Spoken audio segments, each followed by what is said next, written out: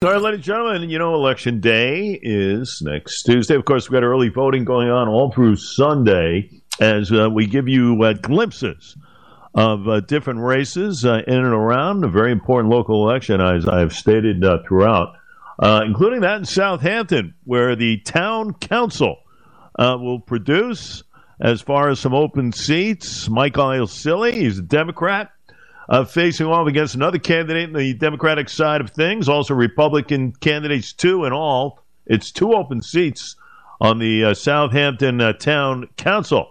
And Mike Iasilli joins us for a couple of minutes, first-timer, right here on the show. Michael, welcome. How are you? Jay, thank you for having me. Really appreciate it. Hey, listen, we want to highlight all ends as far as what's going on in both counties. Not only, some of the bigger posts, supervisors, county executives, obviously the posts are large, but even in the town of Southampton, where you sit on the council and everything else on the town board, we all know that there's legislation, key situations exist in the various townships, and you hope to be of that. Give us a sense, a little background, Mike, as far as what you've done and what you hope to do by throwing your hat in the ring here. Go ahead, my friend. Thank you, Jay. Yeah, so, look, I'm really hoping that we can work on the traffic crisis. It's definitely worsening every year. Long-term residents are dealing with the strain. First responders are dealing with it. We see Stony Brook, Southampton seeing a reduction in staff. We're having a hard time retaining our first responders, our volunteers, our firefighters, our EMS providers. These are critical assets to our community that we need to work on trying to keep here. And what we need to do is we need to try to work on some various approaches to fix some of the traffic issues. There's a couple of great solutions already at play that the Conservative Highway superintendent has already implemented. First and foremost, the Blinking Yellow Light program, which works in Hampton Bays on Canoe Place Road. It seemed to have been working in other parts of the town, like on Hill Street in Southampton Village, as well as County Road 39. And we also need to be looking at ways to improve and enhance train service and public transportation. I currently work for legislator Bridget Fleming at the Suffolk County Legislature, and there was a couple of great policies that she unveiled, one being the Suffolk On Demand bus. When the county cut some of the fixed route buses, Legislator Fleming saw to it that we enhance some public transportation between Sag Harbor Village and Southampton Village. And so they put forth a pilot program known as microtransit, which is like a ride-sharing service, but with a bus where you call it up and it picks you up right at your nearest cross street.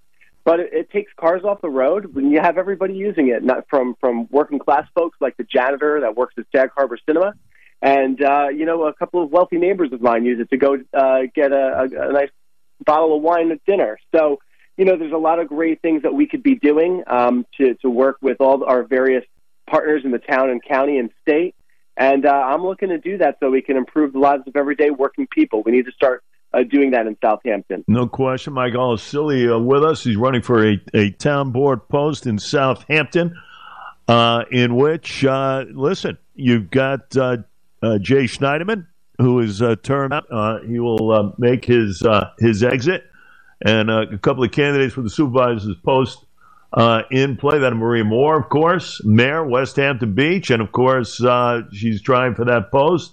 Cindy McNamara, who's on the town council, will put forth some sort of a pathway as far as the supervisor there. Now, with you, I was reading, Mike, you never held public office, correct? But you were a union leader, that the Faculty Association, and previously appointed to the Brookhaven Town Disability Task Force, I was reading. Give me a little bit on both. That's right.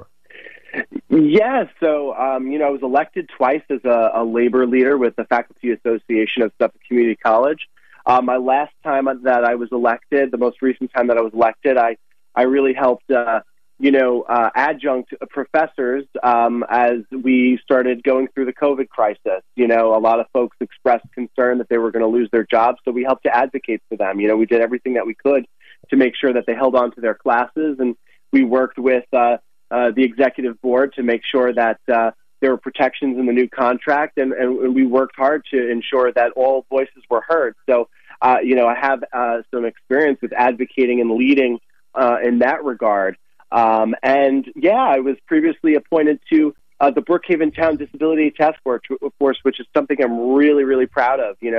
I also worked in Brookhaven Town government, by the way, under the administration of Ed Romaine. I worked in the town call center and also the town clerk's office.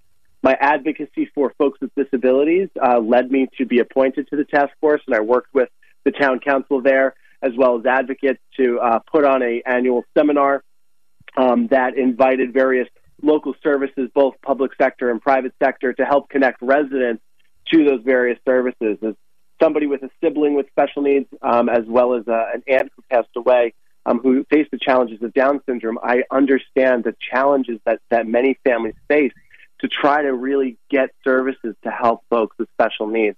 It's not easy. There's a lot of different avenues. Yeah. And after the kids are in public education, when they graduate, parents and they have a hard time really finding ways that they can actually ensure that their children are going to be taken care of, in the future. So it's important that we do have people in government who are able to connect people to services. And, Mike, I would think, and we talk to a lot of folks out there, we got a lot of listeners in that neck of the woods, and they all kind of say the same thing. The common denominator out there, the number one issue that they believe needs to be attacked properly is the traffic situation.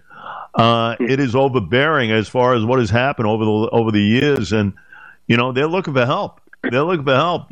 Public safety, task force, mitigation, something, in order to alleviate the congestion out there, the traffic congestion. That's been an ongoing situation. I would say that is probably the number one deal there. You agree with that, or? Absolutely. I mean, the people that I speak to, whether Democrat or Republican, it doesn't matter, and everybody in between. I mean, it's really about the traffic and how to improve people's lives. I mentioned the long-term residents down here, our first responders, the strain on all of them, the impact to quality of life. But, it's also our tourism industry. Southampton relies very much on folks who come out here during the summer months. Guess what? If we don't start working on this now, it's going to affect our tourism industry as well. People are going to stop coming out here if the traffic continues to worsen. No question. Water quality, I would say, is another one there.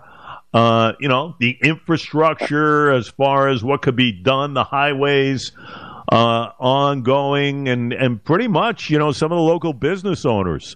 Like all towns, Mike, it's the inflation, it's the rents, through the roof. It's the businesses that just can't get the right help. I mean, they're all kind of feeling it out there, and this is all that you will be in play with as far as addressing these issues if elected, right? Absolutely. Definitely the traffic issues are certainly one of the ways we can improve, the vitality of our small businesses. They want to be able to have a workforce that they could count on. They want to be able to have a customer base that they could count on. So this is multifaceted. And part of the answer too is housing. We need to find affordable housing solutions, not by necessarily adding to the density, because I'm very concerned about protecting the environment. You mentioned clean water as well. We need to make sure that we're embarking on nitrogen reduction efforts, as well as carbon capture initiatives, and working towards septic improvement for our residences and small businesses as well. But if we could find ways that we can utilize our community housing fund, because as a town we approved the community housing fund last year via referendum. Yeah. Let's maybe use those funds towards mortgage assistance and down payment assistance, so we can help young people and folks who want to stay here to live here, so they could work here. So we have a lot of different things that we can do. I'm very imaginative when it comes to thinking about a policy agenda. And listen, I want to work with everybody.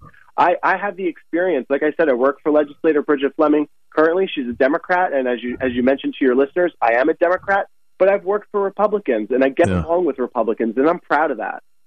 And we can Mike do it. will be watching a week from today. Don't forget, early voting ongoing, ladies and gentlemen, all through Sunday. One of the more important local elections since I'm doing this, and I'm doing this almost 10 years. So there is a lot on the line. Mike Iasilli, look for him.